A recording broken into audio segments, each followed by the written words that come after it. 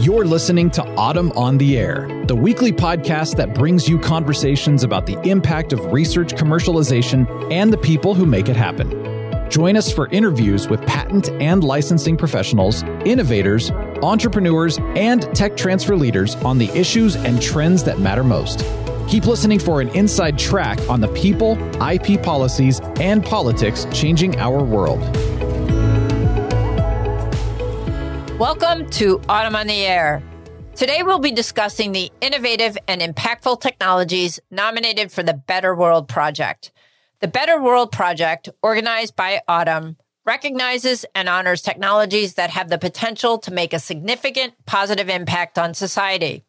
This year, we are excited to highlight the work of 3 finalists who have been selected from among a competitive group of nominees. Our first nomination comes from Baylor College of Medicine and Texas Children's Hospital, where scientists have developed a novel protein subunit vaccine that addresses the cost, scalability, and storage challenges that have hindered the rapid distribution of vaccines globally. Through a bold decision to not file patent protection on the vaccine technology, BCM Ventures has enabled global access and rapid commercialization. This strategy has led to the licensee receiving emergency use authorization in India and distributing over 100 million doses with hundreds of millions more reserved. These efforts have been recognized with the nomination of Drs. Peter Hotez and Maria Elena Battazzi for the 2022 Nobel Peace Prize. Joining us to discuss is Brad Kehrer-Dolph, Senior Manager of Commercialization and Technology Management at BCM Ventures. Welcome, Brad. It's great to have you on the air. Thanks so much. It's really a pleasure to be here. Yeah, and congratulations on being one of the finalists for the Better World Project. And let's go ahead and jump in and talk about that. So, Brad, can you explain the challenges that traditional COVID-19 vaccines face with regards to costs, scalability, and storage? Yeah, sure. I'd be happy to. So I think as most people probably now know, most of the COVID-19 vaccines rely on mRNA vaccine technology. This is a technology that's relatively new. In fact, I don't think it's been widely deployed prior to COVID. During Operation Warp Speed, mRNA technology was really touted for its rapid development capabilities because scientists could simply sequence the virus and then quickly produce the mRNA for clinical testing and eventual vaccine production. But, as with anything in life, there are upsides and downsides, and there are downsides to the mRNA technology as well. One of them is that it is a new technology, so it's just not been very widely tested. Another is that it's much more difficult to scale up RNA synthesis to produce a large number of vaccines. This has been routinely done for proteins, but in the RNA space, the DNA space, to the scale that would be needed for massive deployment of vaccines for the world, it just hadn't been done before.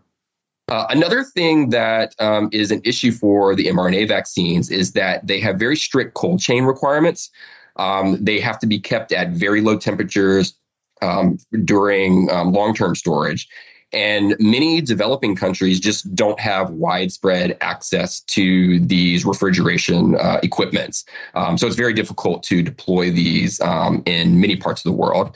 And then finally, because it's new technology, there's a lot of novel intellectual property associated with it. That is something that's very attractive from a commercial perspective because it means that the companies that are developing the vaccines can build large patent fences around them to protect their products. But naturally, that increases the costs. And so for certain parts of the world, that might make them cost prohibitive for widely deploying them.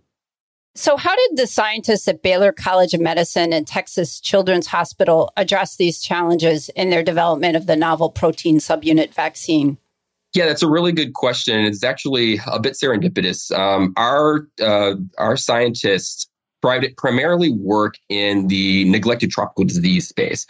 So the focus of their research is specifically on diseases in developing countries where they don't have access to a lot of the equipment and just don't have the funding to be able to purchase vaccines at a high cost.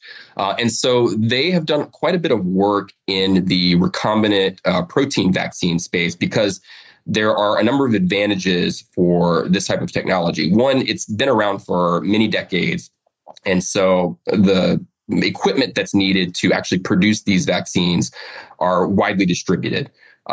Second, recombinant protein technology has been around for quite a while, and the scalability issues have been addressed for quite some time. And so these can be produced at large scale. In fact, the specific technology for this vaccine, the protein is made in yeast. It's actually a transfected yeast that's then cultured, fermented, and then produces the protein. So you can think of it a bit like beer brewing, actually. So they can actually put these yeast in very large fermenters, many thousands of liters, and just produce bucket loads of protein for a very low cost. Finally, storage issues for these proteins are much less stringent than for the mRNA technologies. Standard refrigeration is perfectly acceptable for these. And these were important factors for our scientists because they do focus on neglected tropical diseases. And so even before COVID, this was something that they were thinking about. The other sort of serendipitous thing about this for our scientists is they've actually done research in SARS before. It seems strange to think about it now, but SARS, the original SARS, and then sort of subsequently MERS, which was in the Middle East, they sprung up much like COVID-19, but then kind of fizzled out pretty quickly. And so our scientists almost thought of them like neglected tropical diseases because there really wasn't a huge market for these because they would spring up in Asia or in the Middle East and then fizzle out pretty quickly. And so they actually, because of their work in neglected diseases, had been doing some work with SARS too. So they were already ahead of the curve and had a lot of experience with the original SARS vaccine technology for the original SARS virus. So, Brad, how do you see the role of universities in the commercialization and distribution of vaccines, particularly when we talk about countries that face cost, scalability, and storage issues like India? Yeah, it's a big challenge for universities, but I think there are some opportunities. One is trying to think about a viable commercialization strategy. Typical tech transfer, we develop a technology, we'll patent it, and then look for a licensee. In many cases, that means licensees who are just sort of in our local region. The other issue, again, we mentioned cost in a previous question. Cost becomes an issue, particularly if there are lots of intellectual property rights associated with particular technology. And for many of the developing countries, when you take and consider the cost of patent protection broadly and the competitive advantages that gives you, the subsequent cost of the product may be too high in those regions. Again, serendipity in this case as well. Our scientists were already aligned on the neglected disease front. They weren't really in it for making billions of dollars, selling to big pharma. They were focused primarily on bringing low-cost technologies to the developing world that needed it. And so our scientists were really aligned with that. And, college leadership at the start of the pandemic was also looking for ways that we could sort of leverage our nonprofit mission-related interests for more broadly impacting global health and health in general.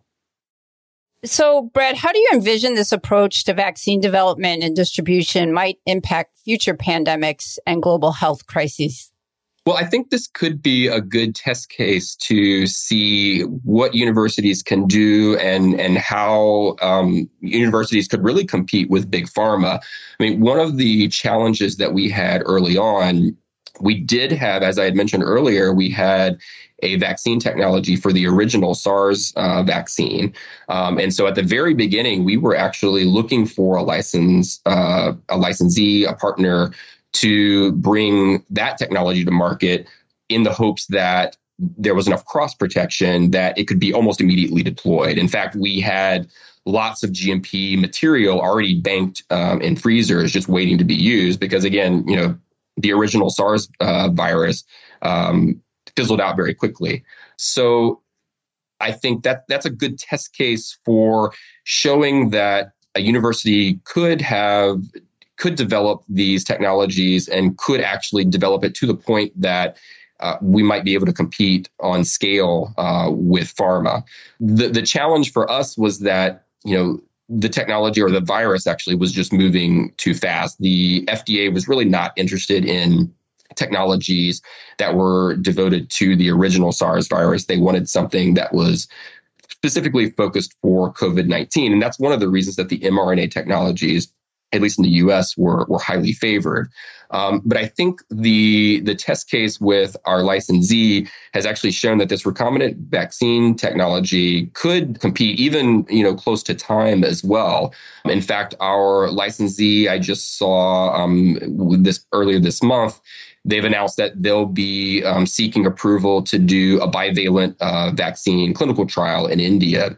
So even though the mRNA technology has a lot of advantages, is probably faster, I think our scientists in collaboration with industry have actually shown that even traditional recombinant vaccine technologies that have been used for many decades could compete even on a time scale and can compete with big pharma even on the time scale. Now, Brad, could you discuss any of the ethical considerations and trade-offs that came with the decision not to file for patent protection on the vaccine technology?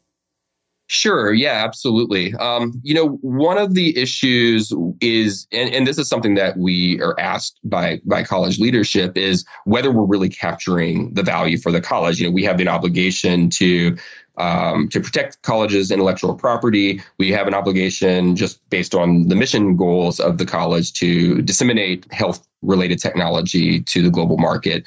But in doing so, we do want to be appropriately compensated for that and share in any profits.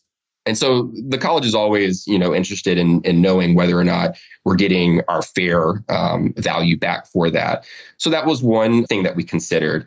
The other is looking to make sure that we are aligned with the scientists. As I had mentioned earlier, in this case, that was very easy because our scientists already had this focus on tropical diseases that were neglected. They do quite a bit of work in global access. In fact, they often will go into developing countries to help develop infrastructure apart from COVID or anything else, but to develop vaccine manufacturing capabilities in these countries. And so developing that local production capacity has always been something that's been very interesting to them. And so us marketing this to developing countries was something that was very attractive to them, just because it aligns so well with their actual research goals. The other thing that we thought about just college-wide is, making sure this gets out to patients quickly. There are many universities, many scientists in the US and abroad who are looking to develop vaccine technologies. There are quite a few. But one of the issues that we saw was that the space is moving so fast. I think one of the real competitive advantages to not patenting and just moving quickly to an industrial partner was that it enabled them to move very quickly. In fact, from licensure to a vaccine actually being available for patients with our first licensee, I think that took place in less than 18 months. And, I think that's a big challenge for the universities that went a more traditional route, had novel intellectual property, patented it, and then licensed it to companies to develop.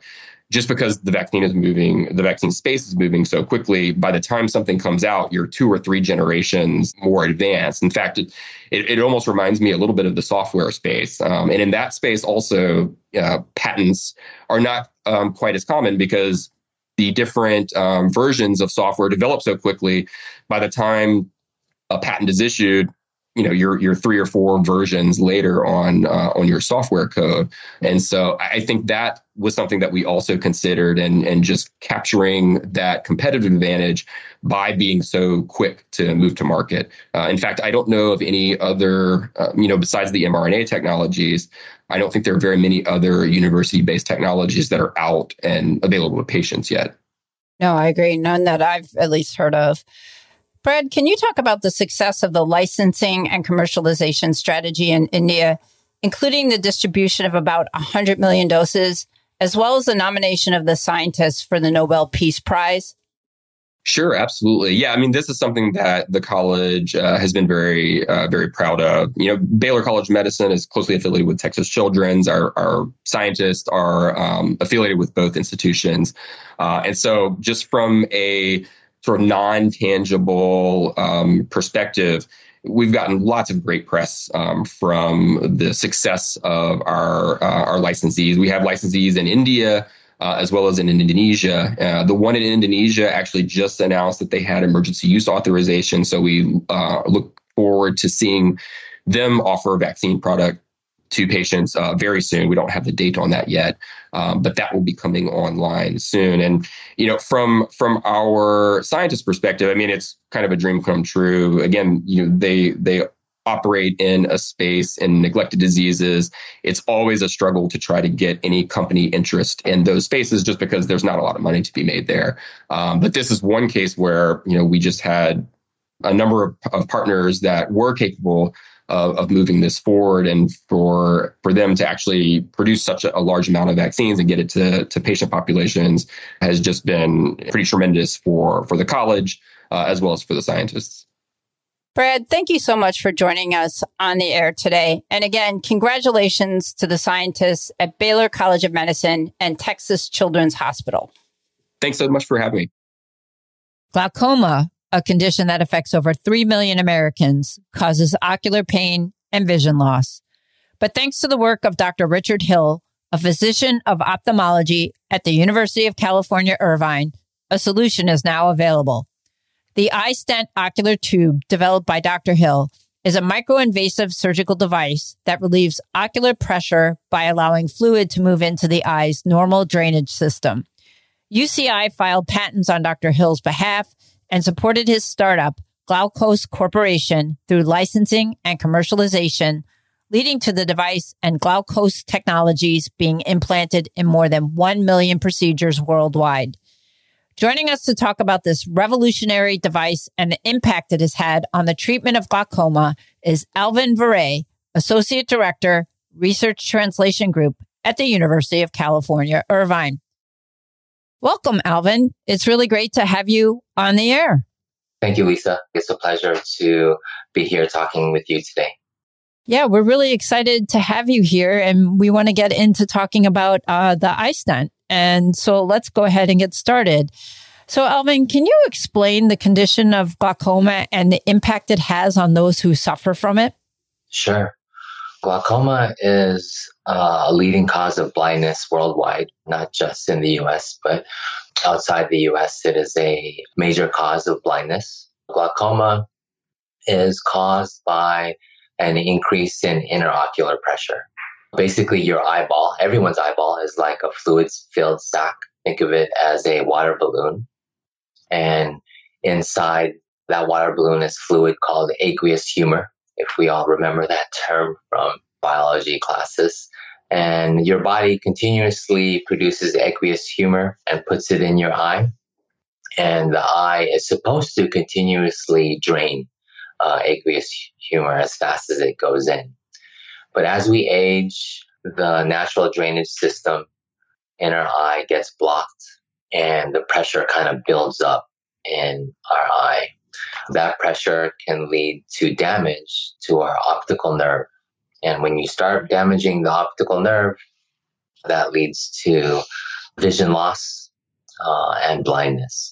And that's basically what glaucoma is. It's the increase in interocular pressure that's damaging a patient's optical nerve. So how does the iStent ocular tube work to relieve ocular pressure and then improve the vision for those who suffer from glaucoma? Yeah. So the iStent was developed here on campus by one of our ophthalmologists at our medical center, Dr. Richard Hill. And it's a very simple, elegant device. It's basically a tube that you place into the eye that allows it to drain naturally into the natural drainage system. So think of it as like a wine barrel, and you're putting a spigot into the bottom of the wine barrel to allow the fluid to drain. That's exactly what the iStent does. It is we call it a stent, but think of it as a tube. It has some particular design features so that once it's implanted into the eye, it kind of stays in place.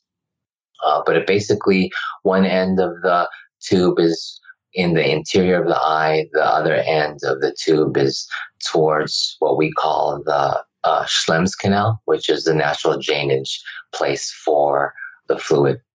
So can you talk a little bit about the role of Dr. Richard Hill and the University of California, Irvine in the development and commercialization of the iStent device?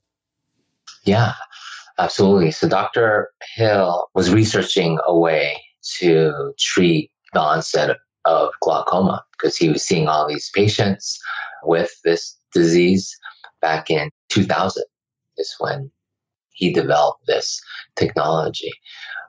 So he was coming up with different ways to try to alleviate the intraocular pressure of his patients. And he just got back to basics. He's like, hey, why don't we just develop a tiny stent or a tube that we could insert into the eye that'll allow the fluid to drain to where it's supposed to drain. And he had contacted our office 20 years ago, said, hey, I think I've got something that's going to be very effective. He submitted an invention disclosure to our office. We viewed it, assessed it, decided, yep, this is something that we think is really going to help patients worldwide. And we sought a patent on it. And then shortly after that, Dr. Hill decided that he himself would start a company to try to commercialize the iStents, which we are more than happy to help him do. And at the time that he did that, he knew nothing about entrepreneurship or patents or business plan or starting companies. So that was a journey that he kind of did for the first time and actually became very successful. That's a great, great story. Yeah, that company he named Glaukos that he co-founded. Glaukos was the first to get FDA approval for this type of technology called a micro-invasive surgical glaucoma device.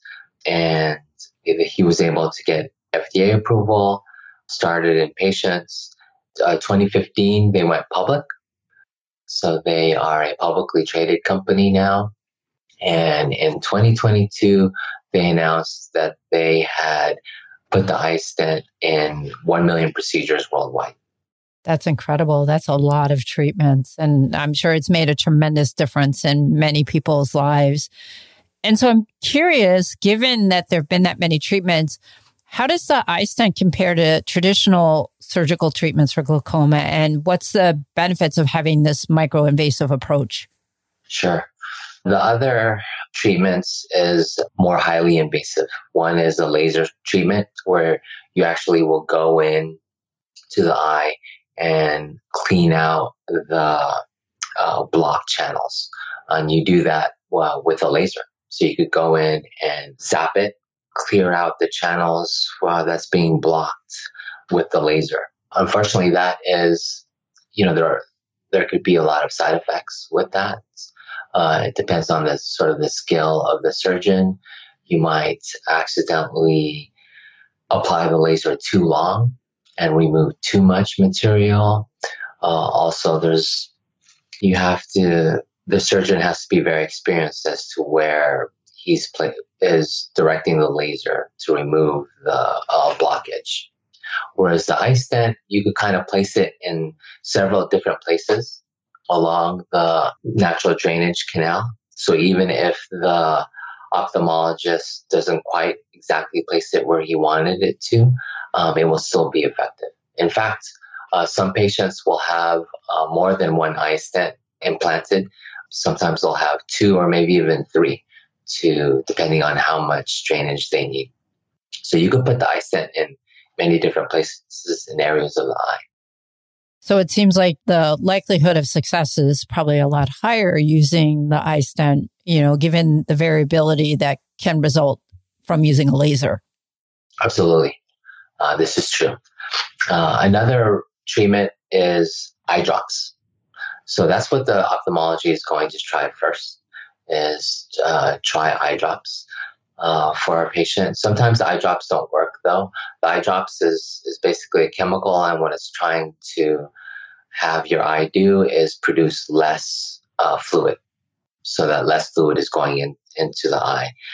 And sometimes that doesn't work too well for patients. Patients will still produce more fluid in the eye, and sometimes that mechanism, it doesn't do anything for the blockage. It's just telling the eye to produce less fluid instead of actually going in and doing something for the blockage. So the eye drops sometimes do not work. So they'll need something a little bit more invasive, but not as invasive as the laser treatment. And that's where the iStent comes in. It's micro-invasive. Where do you see the technology going in the future? How do you think it will evolve? And how do you think this will impact the treatment of glaucoma? I think that, they've done 1 million procedures as of last year. They're continuing to do more and more as the procedure gets more accepted. I think that what will happen in the future is that they'll have iterations of the iStents.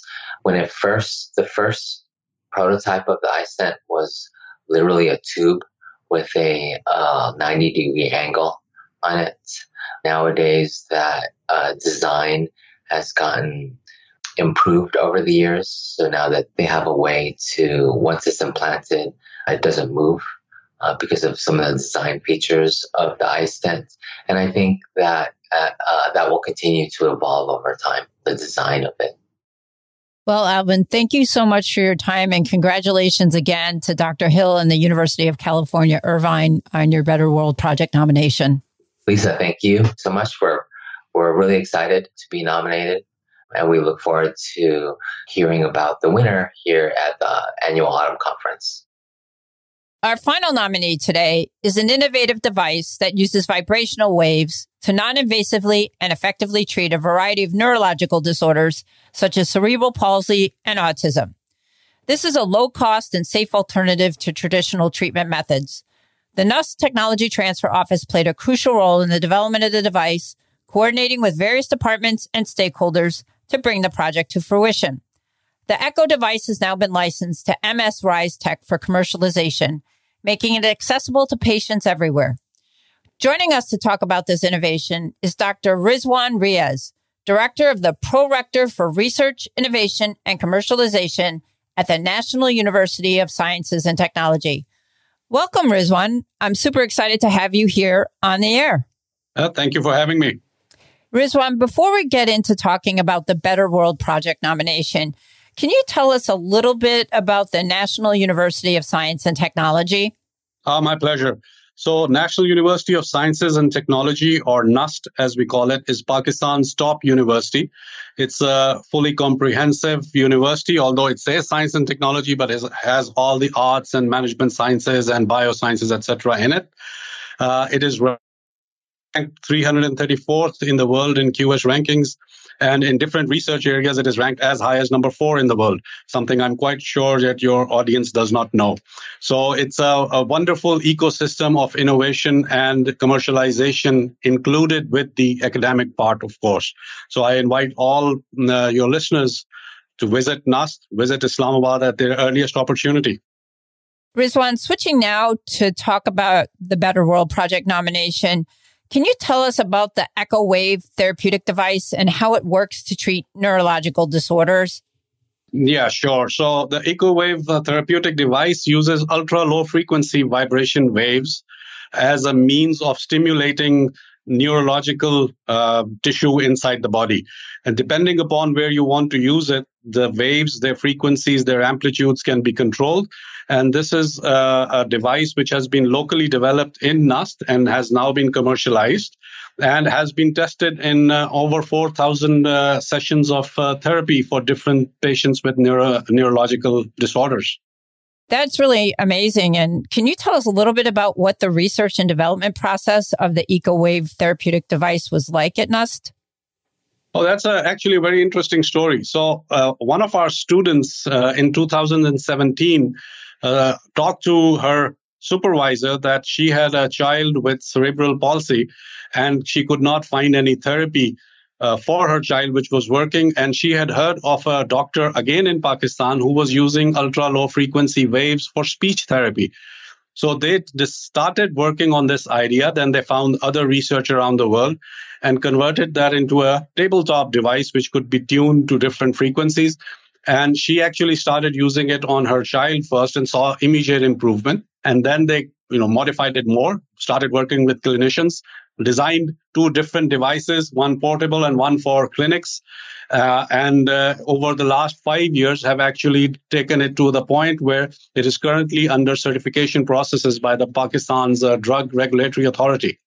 You mentioned she used it for cerebral palsy. What other neurological disorders are they using it for? Okay, so this can be used for any neurological disorder. Basically, the idea is to stimulate the neurological tissue in whatever area which is being influenced. So in cases where there is a mobility issue or movement issues, it can be used in the limbs area or any tissue where there seems to be an issue with the nerves. And this seems to stimulate the nerves and has been tested in different clinical settings. So I don't know if I can reveal all the research that they've done since it's under patent process, but I do believe that they consider it useful for over 200 different types of neurological therapies. That's incredible. So how does the ECO device compare then to current treatments for neurological disorders? And what are the benefits of this non-invasive approach? Right. So, of course, one of the benefits is that it is a non-invasive approach. And most of the current therapies involve, at the extreme, electroshock therapies or electroconvulsive therapies. And on others, basically environmental and occupational therapies. This is the first time that this kind of low frequency wave has been used for a neurological therapy, and specifically where it is tunable. So the patents that they're talking about are more about the tunable nature of the wave. And this device, I think, is unique as far as the research we know of a device which has been used in clinical settings. There have been research projects earlier. This is the first one which is doing it in a clinical setting and has actually been used in clinical settings. Rizwan, can you discuss the process of commercialization and licensing of the ECO device to MS RiseTech? Yeah. So at NUST, we have one of Pakistan's oldest patent and commercialization office, a technology transfer office. And what we do is that we encourage all our students and faculties to take their projects to an extent where they can be patented and offer to industry. So the technology transfer office of NUST actually asked the faculty members when they brought this project in a student competition. So this technology transfer office saw the potential, approached them to develop it to a patent level application, and then asked one of the faculty members to follow the commercialization route. So at NUST, we have two methods of commercialization. One is where you have an existing company and you license out a product to them, or you ask the faculty members or students to create a new startup. So in this case, the product was licensed out to an existing spin-off, and they were able to commercialize it into a product and put it through testing and is currently under licensing for clinical use. It can already be used in therapeutic settings, but not in clinical settings until the licensing is done. So Rizwan, how do you see this technology evolving in the future and impacting the treatment of neurological disorders? I hope to see such non-invasive procedures and therapies come into much wider use, since it's very, very comfortable for both the patient and the clinician. We hope that this device and others like it will revolutionize. We in academia like to use the word revolutionize a lot. Will revolutionize the therapeutic landscape. The ultra low frequency waves have been tapped for the first time for this kind of work. So we are very sure that as the research develops and as the work in the labs develop and the data gets collected from the clinicians, we will be able to improve this device and create more devices, maybe for more specific uses. And with the advent of artificial intelligence and medical field, we feel that right now what is being done through very manual control will become a part of a device that anybody will be able to carry and use in their home settings or any settings of their own comfort. Well, thank you so much, Rizwan, for being on the podcast today. And congratulations again to NUST on your Better World Project nomination. Thank you very much, Lisa. We've heard from a diverse group of nominees for the Better World Project and their innovative technologies that have the potential to make a real impact on the world. Now it's up to you to decide which nominees should win the award. Cast your ballot now for your favorite technology transfer success story. Voting closes at 3 p.m. Central Time on February 21st. Don't forget to tune in next week for our next episode. Until then, stay curious and keep working towards a better world. Thanks for listening to Autumn on the Air with Lisa Mueller. Get social with us and share your thoughts. You can tweet us at AUTM or visit us online at AUTM.net. We'll be back next week on the air. Be sure to join us.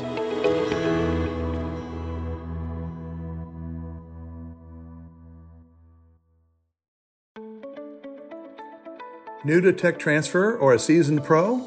Autumn is the global member organization for tech transfer and is here to help you get connected, get smart, and get ahead.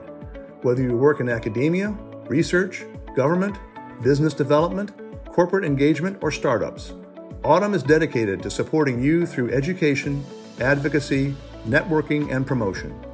Join and you'll receive 20 free live webinars, as well as meaningful discounts on meetings and courses, insider access to a vast network of colleagues to help you through challenges, and align on new technologies and the university decision makers who license them.